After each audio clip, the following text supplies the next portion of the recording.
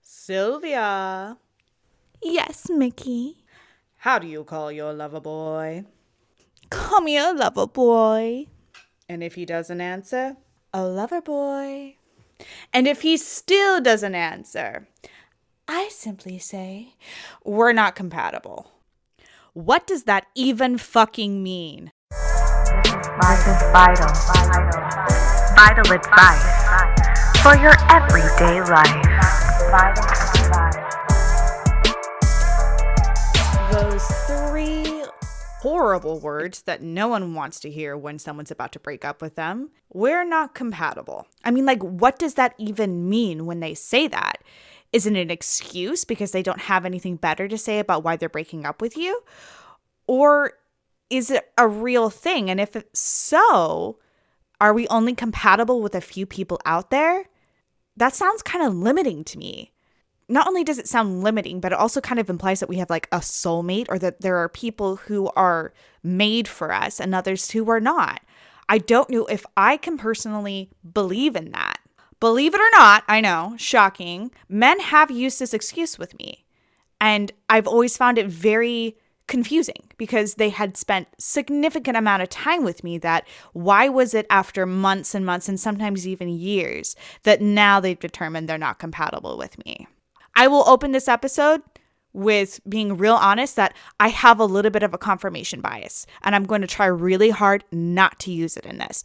I'm going to keep an open mind. One of the reasons why I decided to keep an open mind is because my sister, my friends, and I have been watching that show on Netflix, The Ultimatum, where a couple goes onto the show. One person in that couple wants to get married and the other isn't sure. And so they give them an ultimatum saying, hey, by the end of the show, we're either engaged or we break up. The couples on that show, I could tell almost all of them, at least under what I understood about compatibility, were not compatible. And I felt like by the end of the season, every last one of them would realize that and they would break up. And I felt like at that moment, I understood it. I was like, is that what they saw when they broke up with me? All of those guys that have said that we're just not compatible. Was that what our relationship looked like? I don't think it. I didn't think that it did, but maybe that was their perspective on it. Maybe I was missing something. Maybe I was the problem. But then without any spoilers, I'm not telling you who does what. The couples that I thought were compatible by the end of the show broke up. And the couples that I could clearly see the signs that they were not compatible are the ones that are now currently either engaged or happily married and about to have a kid. How? I'm so confused now. So if that's not what incompatibility looks like, and compatibility isn't what I saw, then what is it? So, lucky for you on my podcast, I do all of the research so you don't have to. If you've ever wondered what compatibility is, and you would like to know not only the science behind it, but what dating coaches say that you should be looking for while you are dating, I have the neuroscience, I have the social science, I have the behavioral science, I have the dating coach's advice. I also have licensed therapists and anthropologist ideas on what compatibility is. So I have everything for you, and I'm going to do it within an hour to give you everything you need to know about compatibility. And at the end of the episode, I'm going to reveal what I ultimately think it is, so that the next time someone tries to say, oh, we're just not compatible, you know exactly what that actually means. They're not going to pull a wool over your eyes again. You're going to know what that sentence really implies. However, I'm going to put a little caveat on here. After you've listened to this episode, I don't want to hear about anyone printing off the transcript of this episode, going to their ex's house, taping it to their face, and then proceeding to write the words little bitch on their windshield in shaving cream. I'm not condoning that, all right? Whatever I'm saying, it's just the truth, and it's just the way that it is. However, if you do that, please send me pictures, because I don't condone it, but I do love to watch it. Just an idea. Okay, so compatibility has, I would say, 2 schools of thought, 2 to 3. And it seems like everyone breaks them down into 3 categories. You have the neuroscience, the social science, and then a subcategory, which is related to compatibility, which is chemistry. With the science behind things, I have noticed that they have clear-cut ideas, this is what it is, but they also have counter ideas that can be argued on them. And then when it comes down to the social science of things, where dating coaches get involved and therapists get involved, that's where things get confusing. That's where things get hairy. And I honestly think this is where we're getting it wrong when we think about compatibility in a relationship with someone. We don't think about the science behind it. We think about the social interactions above all. So that's the part I'm going to mostly focus on, because I want to make sure we're all aware of the pitfalls we're falling into every time we say we're not compatible. The first thing I want to do is dive into that subcategory chemistry, though, because it is the foundation of how you find out if someone is compatible with you. It's that instant spark that you feel with someone. The myth behind the spark. The spark is the idea that you need to have like love at first sight, or like this fire between you, like the person you're meeting with, in order to build from there and have a relationship. The spark is chemistry. It is not compatibility. Again, the spark is not compatibility. Every expert on the topic of compatibility is at least clear on this statement. Chemistry does not equal compatibility with someone. So it is wise for us to not use it as a determining factor when looking for a long-term relationship. It is basically just the idea that you have the ability to create children together, and those children would more than likely be happy. That's what chemistry is telling you. However, that being said, if you do not feel the spark with someone, that does not mean that they are not the right one for you. Though important, that does not mean that it's never going to be there. Actually, the behavioral scientist Logan Urey, who is actually the behavioral scientist who works for the app Hinge, in terms of dating, she actually has a philosophy of fuck the spark. She actually says that. Like, that's not me saying that, as much as I enjoy the word. She says, fuck the spark. The spark can grow from nothing. As she says, her research shows that only 11 people out of the world fall in love at first sight. There's a lot more than 11% of people out there who are in happy relationships, I would wager. She also argues that if you feel the spark, like on the first date or in the early stages of a relationship, that is not necessarily a good sign. Some people that you're going to go out on dates with is what she calls sparky people. These people spark with everyone. They're very charming. They're very good looking. They might even, as she says, be narcissists. If you listen to last week's episode, you could tell that those people work really hard on their outward appearance and will spark with a lot of people.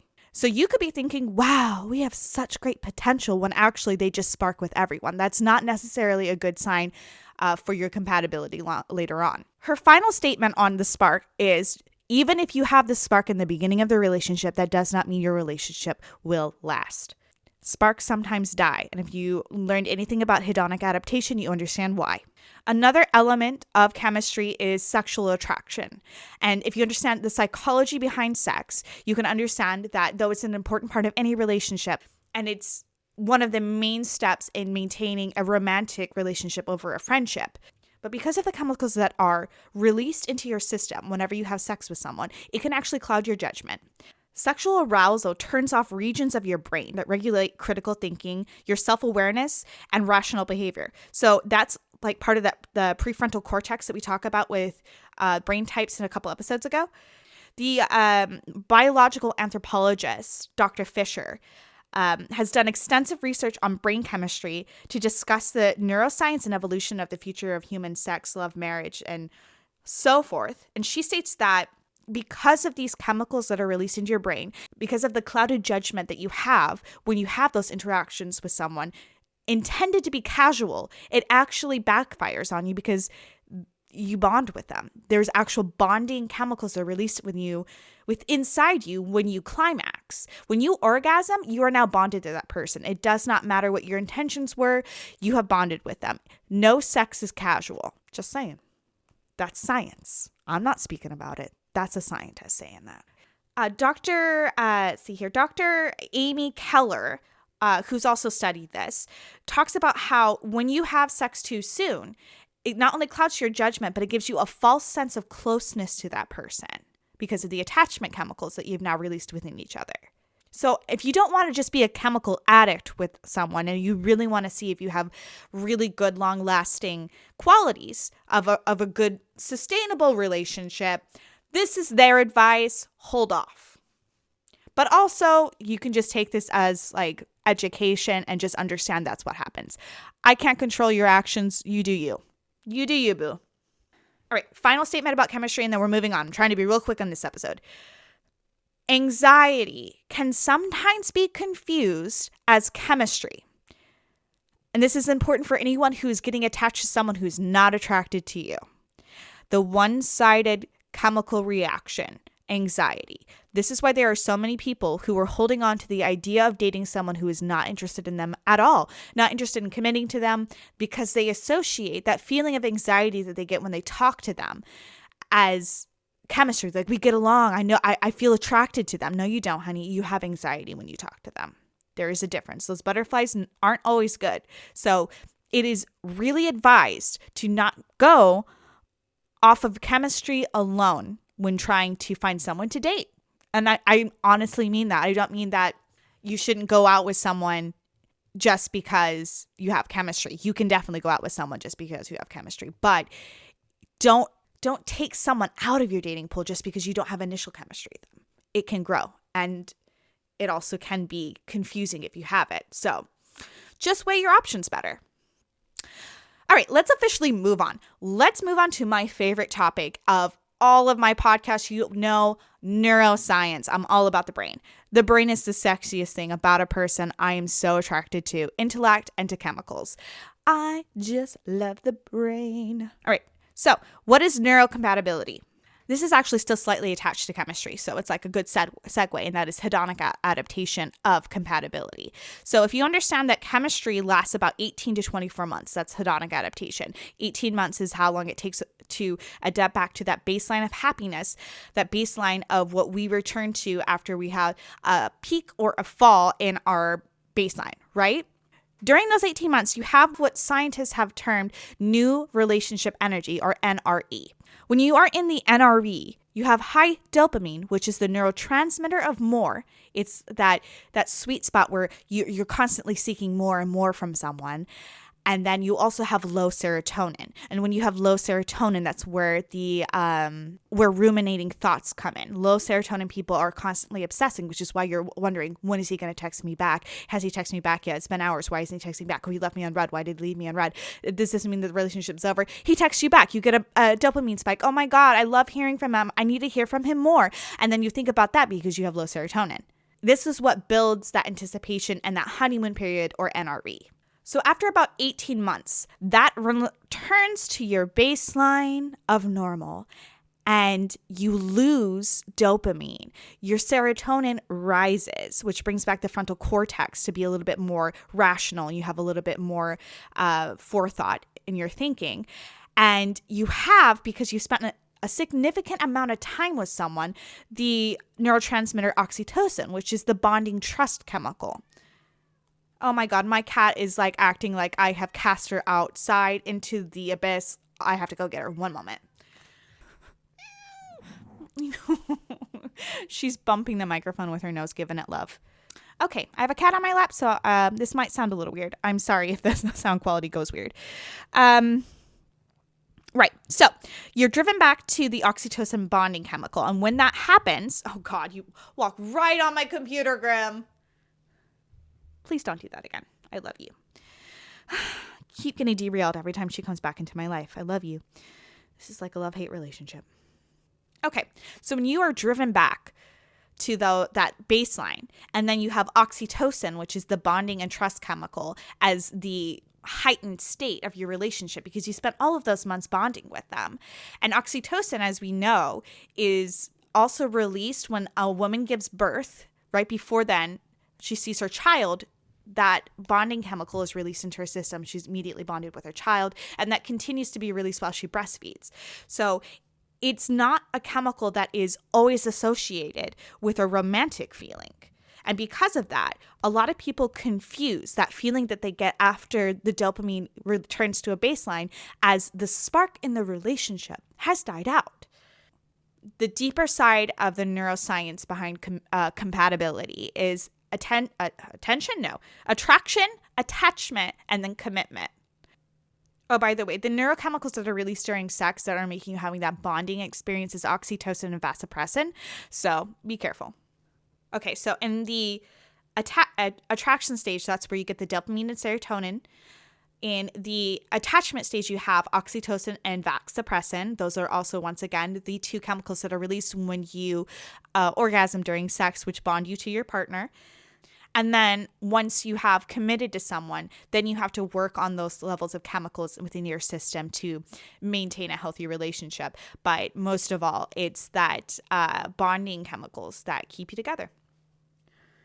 So, of course, it's great to understand the science behind attraction, right? And then commitment. I think that's well and good.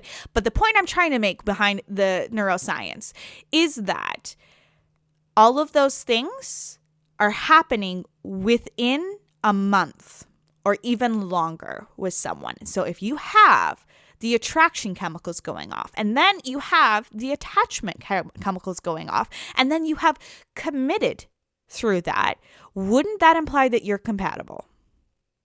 Let that sink in for a moment here. Let's really think about that. If you have bonded and you have oxytocin and vasopressin running through your system, you have this excitement feeling from dopamine and low serotonin, doesn't that signify that your chemicals are compatible enough?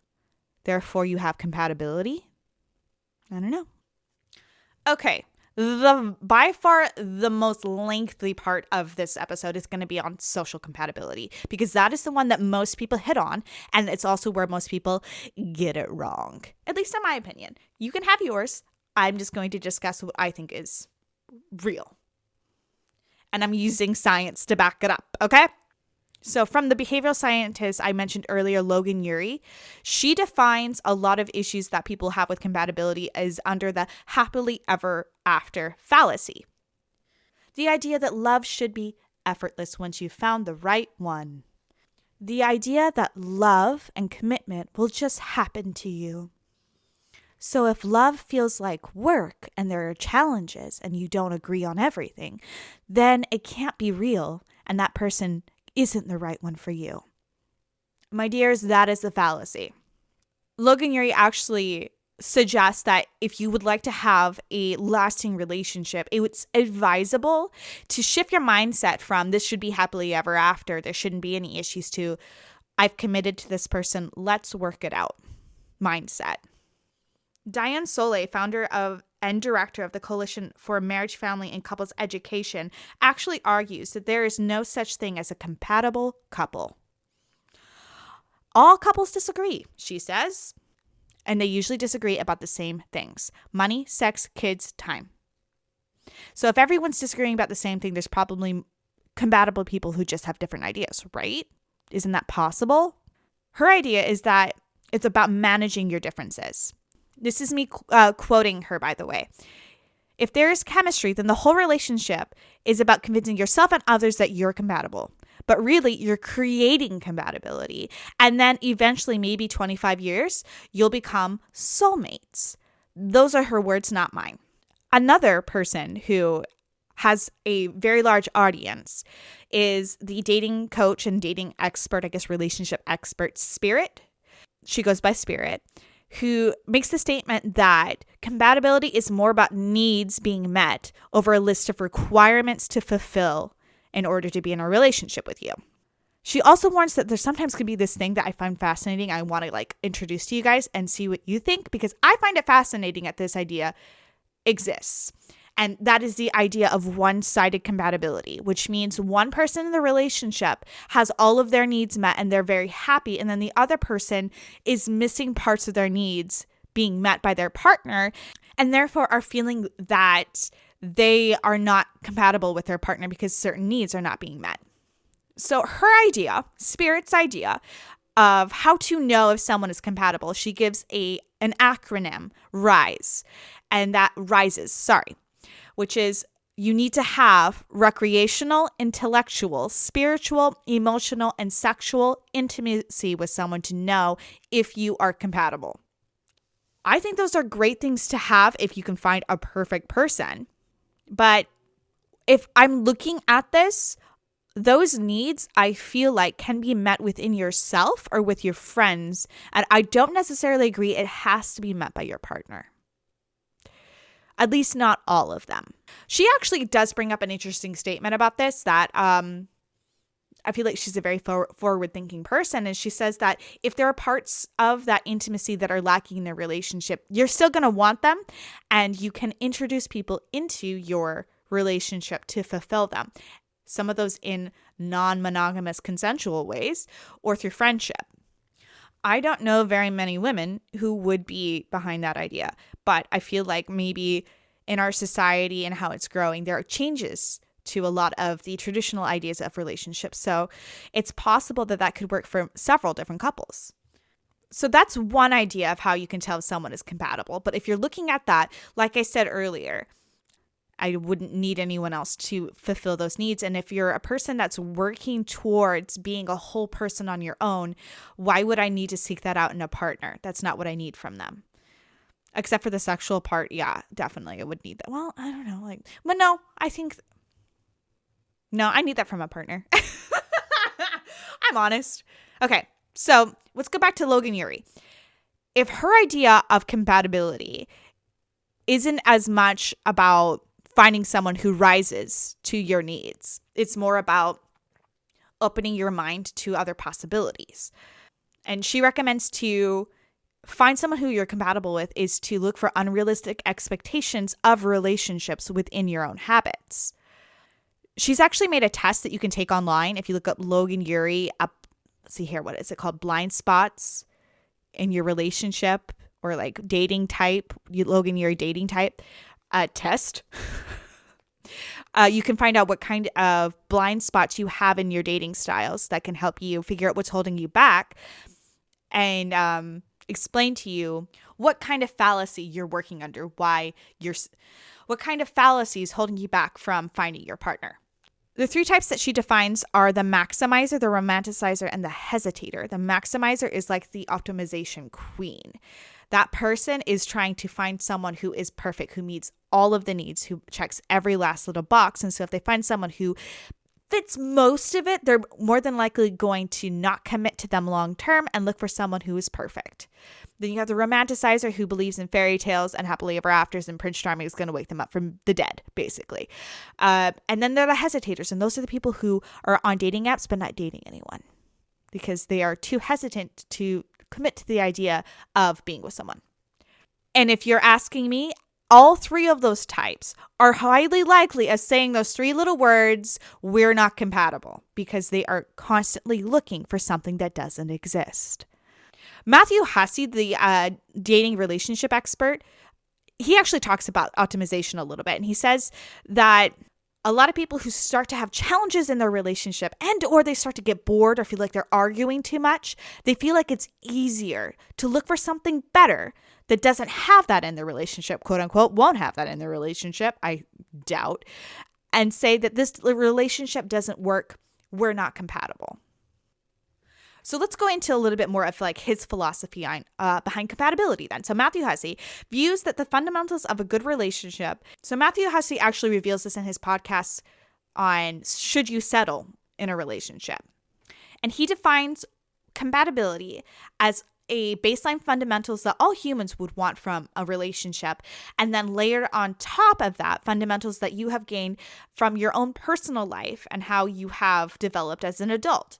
The issue comes around when a person is confusing nice to have things for their fundamentals, which usually means that you have filtered out someone who has the potential to give you long-term happiness in a relationship because you're looking for things that may not give you what you actually want in a relationship. If you're looking for someone who has the right bank account and the right height, if you're looking for someone who has the right personality style, or maybe someone who has the same communication style that you have, those are things that would be nice to have, but aren't necessarily deal breakers, or maybe they are for some people, but not for everyone.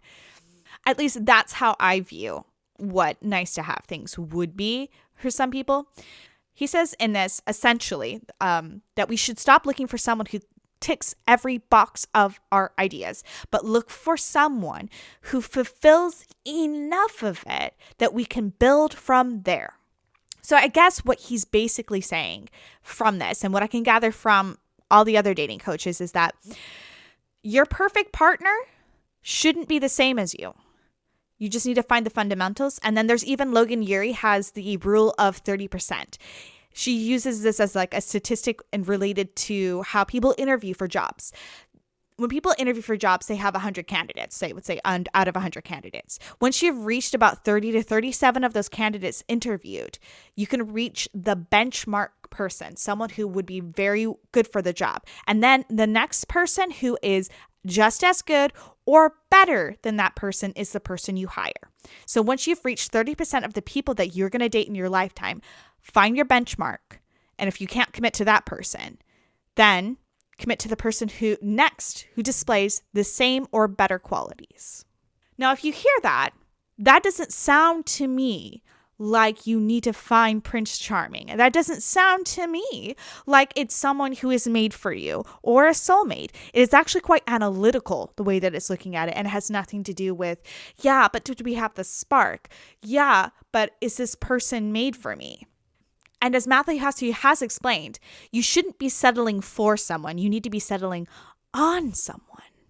Settling for the person implies that you're giving up on what you want instead of finding someone you can build with and settling on them and creating magic, as he describes.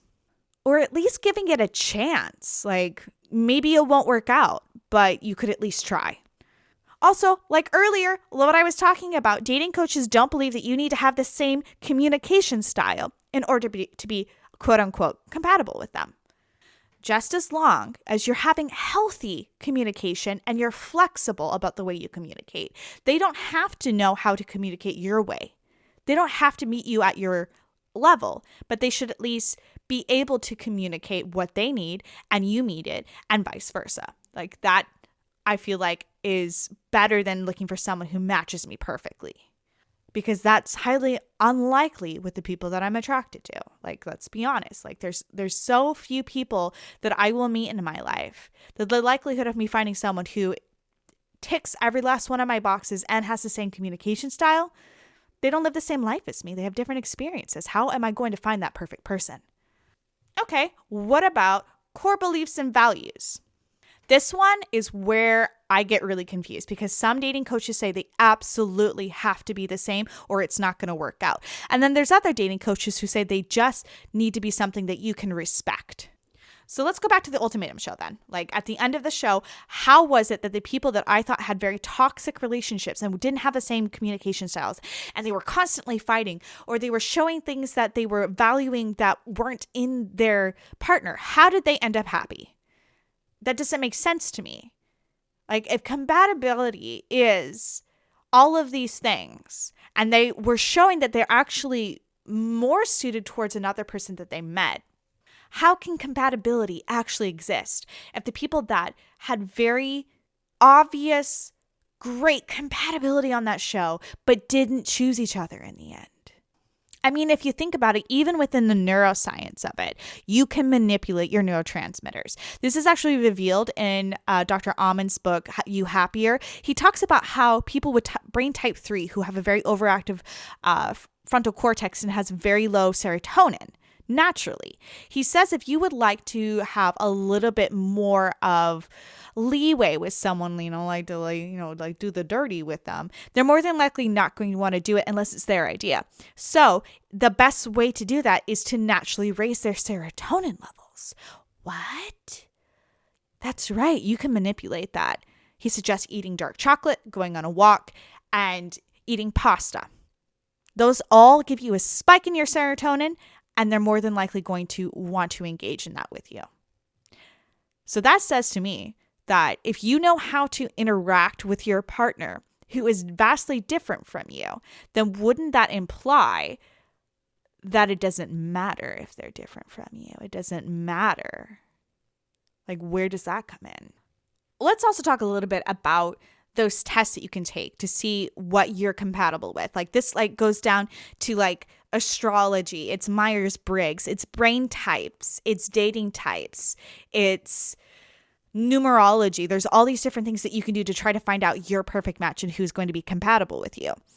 Dr. Fisher actually did her own study that's very similar to the brain study that is done by Dr. Ammons, and they look at how the receptors and the neurotransmitters and different types of brains interact with love. And she determines that there are some types that are going to always be attracted to the same type, and then there are other types who are always going to be attracted to their opposites, or more than likely going to be attracted to their opposites. And she has a very stern look on it that that's just the way it is, and you just won't be attracted to the other kind. Which I think is actually useful in one way, because that means that you're going to be attracted to them and it's proven to work. So in a way, we're kind of made to be attracted to what we're going to work out with. So takes out a little bit of that we're not compatible if someone has spent several months with someone, because you're already attracted, right?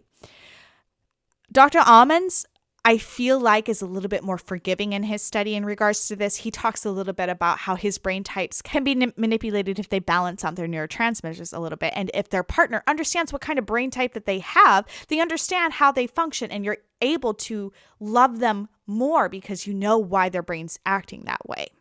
So we have one neuroscientist that believes that it's going to automatically, you're going to be attracted to someone that's going to be good for you, or not good for you, but more compatible with. And then Dr. Ammons, who says it doesn't matter if you are attracted to someone who isn't naturally compatible with you, you can figure out how to love them. So yeah, even the neuroscience can be manipulated. So then I had a thought, and that thought was, maybe it's not the compatibility that's the problem. Maybe it's something deeper. Maybe it actually is an excuse, and they might not even know that it's an excuse. So that's when I came across an article that was written by a licensed therapist that I feel like she's on the right track. It sits the best within my system, the way that she views it. So let's get into her words. She breaks it down into the reason why people are saying the words "we're not compatible" comes down to the idea of optimization, like we talked about with Matthew Hussey, that there's someone better out there for me. Or it could be that conflict isn't something that person has learned to master, or they have a fight or flight cortisol rush and it's really scary for them. Remember how cortisol rushes when we have fight or flight? It is the neurotransmitter of danger. And so when you have a fight or have a disagreement, or someone escalates in the relationship, they go, "Oh no, we can't. This is scary for me. We're not compatible." So I'm going to quote her for a second. "When you first meet a person, I believe those partners that aren't compatible will be weeded out on the first or second date. Possibly they make it through the first month." End of quote. So I feel like if I understand how I date, I weed out people pretty quick. If I know that there's just nothing there, I know instantly. And it has nothing to do with the spark. It has to do with, I just know that we're not gonna work. And it's chemical, it's rational, and it's a very quick decision. Like she says, we're very sophisticated beings, and we know when someone just isn't a match for us. Pause on her if you know anything about the laws of attraction, the Myers-Briggs, numerology, brain types, all of that stuff that I just talked about. Then you know that we are attracted to something that we like. And we know when we don't like it. Our brains are made that way.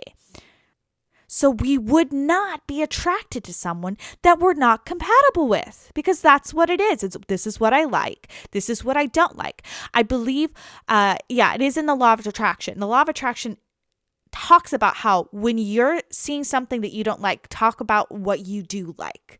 And that will give you the path or the vibrations that you need to be seeking out. So I feel like we already do that. If you don't even understand it, we, at least by the time that you've reached the age where you should be looking for a long-term relationship, you've thought about, I want this, I don't want that. Back to the therapist. Once you are a few months or even years into the relationship, obviously you should be past wondering if you're compatible. So if you're having a hard time, or if you're struggling with understanding why you're having struggles and challenges in your relationship, the truth is that struggles, challenges, and difficulties in relationships have nothing to do with compatibility. Oh my God, that feels so good to read. They are just symptoms. This is back on her words. The little signals that point to the fact that either you haven't learned healthy skills of maneuvering through the rocky patches, or you have some beliefs, ideas, or habits that aren't healthy.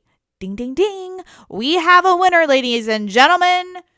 I feel like that's it right there. You have not learned how to be in a relationship with someone and work out through the rocky patches, or maybe you're not healthy. Maybe your habits need to be looked at. Maybe your beliefs on relationships are wrong.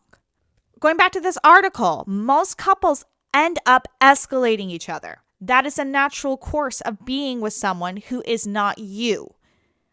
You're living with someone who isn't in your brain and has different habits. You're going to rise.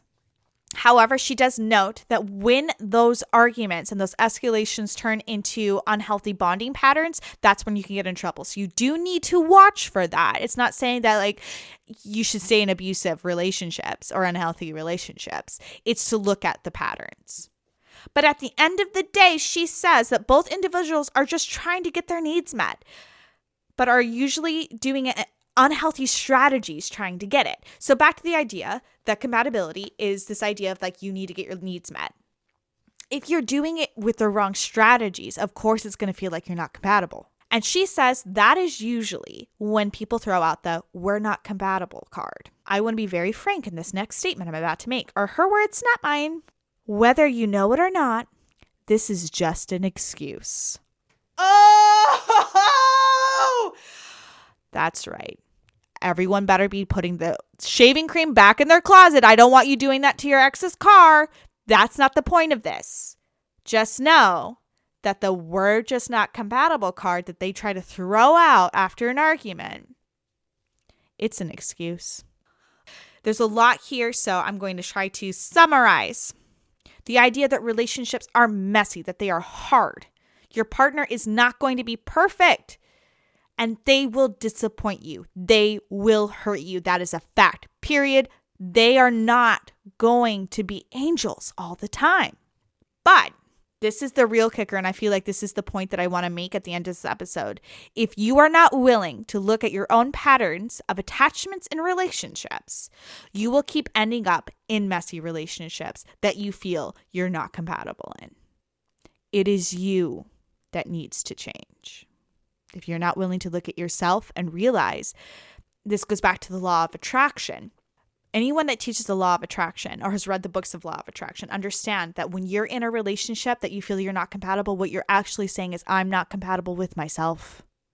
I've not worked out the issues. I've not worked out my bad habits. I've not worked out the issues that I have with my insecure or anxious attachment style that I need to in order to be in a healthy relationship. My vibrations aren't high enough. Whatever it is that you need to work on, you're never going to feel happy in a relationship until you fix that. If you're building your relationship, this is a quote, on unhealthy beliefs about love and insecure attachment patterns, it will fail, period. She also states that you shouldn't be looking for the right person. You're never going to find someone who is your right person. It doesn't exist. There is, however, someone who is imperfect out there, someone who can become your Mrs. or Mr. Right when you choose them. When you choose them. It's a choice, people. Compatibility has all of these elements of science and rational thought, but at the end of the day, it's a choice. So these are my thoughts coming up. This isn't her anymore. Maybe it's not that you're not compatible.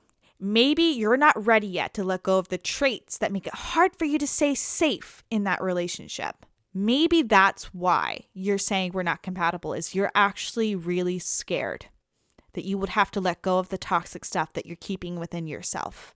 And you would rather hold on to that than hold on to that person, because that person feels like a threat to you. when actually you're the one that's not being safe with yourself. So let's go back to that idea of the emotional bank account really quick. That is not saying that you should stay in abusive relationships. No one here, no expert, not me, is saying that you should stay in a relationship where you're feeling hurt, where you're feeling abandoned. If your bank account is not being filled by that other person, then there's no point in staying because one side of the relationship isn't working. However, that being said, if you know that your emotional bank account is closed for business, then maybe you're a little too sensitive to the ideas of what compatibility is. You need to be able to start putting some money into someone's bank and see if they are investing, okay? Let's go back to this therapist article. I want to hit on something really quick that Hannah Comp, this therapist that I'm talking about, that wrote this article. She says you're not in the wrong relationship because there are no wrong relationships. The issue is your commitment to an imperfect person. It's the two of you that are creating this mess together. You are compatible. I'm going to say that again. You are compatible. I'm going to say it one more time for the people in the back. You are compatible. Okay? But your issues and likely your attachment styles, remember the insecure and anxious attachment styles, aren't compatible. Those are the things that you need to address individually with the therapist or with yourself and do some shadow work. I did talk about attachment theory in last week's episode if you want to kind of listen to that to understand a little bit more of what I'm talking about. But essentially, those issues, those habits, those attachment styles are all things that are changeable. Those are the things that are making you incompatible. And those are the things that you are choosing over your partner, which I think sounds dumb because as a person with an anxious attachment style, why would I choose my anxious attachment style and my fear of abandonment over someone who is clearly trying to be with me? Like, that makes no sense. There will never be a perfect person for you to commit to. There will never be a person on this planet who is completely compatible with you. I'm getting a little close for this. You ready to hear this? It's going to be really hard to hear. Your issues are never going to be compatible with anyone else's issues. Stop looking for someone to be compatible with. Start looking for someone willing to love you in your imperfections. That's a beautiful person, and that's a person worth being with.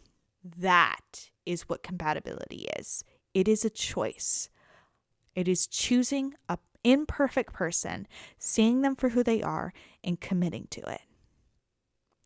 If you are with someone for several months and you know that you are attached to them, you can see that you're compatible. It's the work part of it that you have to do. That's what's scary, isn't it?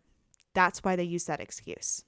Now, you can look at this episode and you can nitpick however you want. You can look at this and say, no, it's the neuroscience. That's what's true. You can look at it as the dating coaches who have like actual definitions for you to look for compatibility. And you can say, everything that I just said about it being a choice and needing to work on yourself, you can throw that out the window if you'd like to, because I honestly believe that the reality that we live in is a choice as well. Life is a reality that we choose to live in. I live in the reality, and I am choosing the reality where I understand that I can manipulate myself in a healthy way, not in a bad way. I can change myself into being a better person. I'm not trapped in being incompatible with people that I'm attracted to forever. I can change myself to become the partner that I want for my spouse. And I hope that there are some other people out there, specifically people who are going to date me, who have the same mindset. Those are the people I'm going to date. So if someone is giving you the excuse of we're just not compatible, don't use that as an excuse to get mad at them, because that's the reality that they live in. In their reality, compatibility is just something that happens to you. And you have to accept that, because you can never change someone else. You cannot force them to see your way. You cannot force them to see anything. Even if you shove them this podcast episode, there's going to be people at the end of this episode that are going to be like, no, she's wrong. Well, that's their reality. So let them live that way. Also, I just want to note, just because you feel like you're compatible is something that does not make them your soulmate. And it does not mean that you have to work it out with them. It is all about mutual commitment and mutual work. And if you would like to stay with them, don't worry about if you're compatible with them. Because if you're already with them, you are. Simple as that. All right. Thank you so much for listening to this episode. I had a lot of fun coming up with it.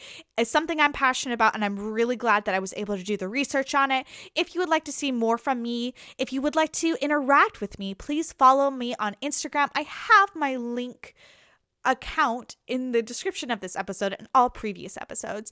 You could also let me know any feedback or any ideas you have for this podcast. My cat is looking at the window and I'm really scared.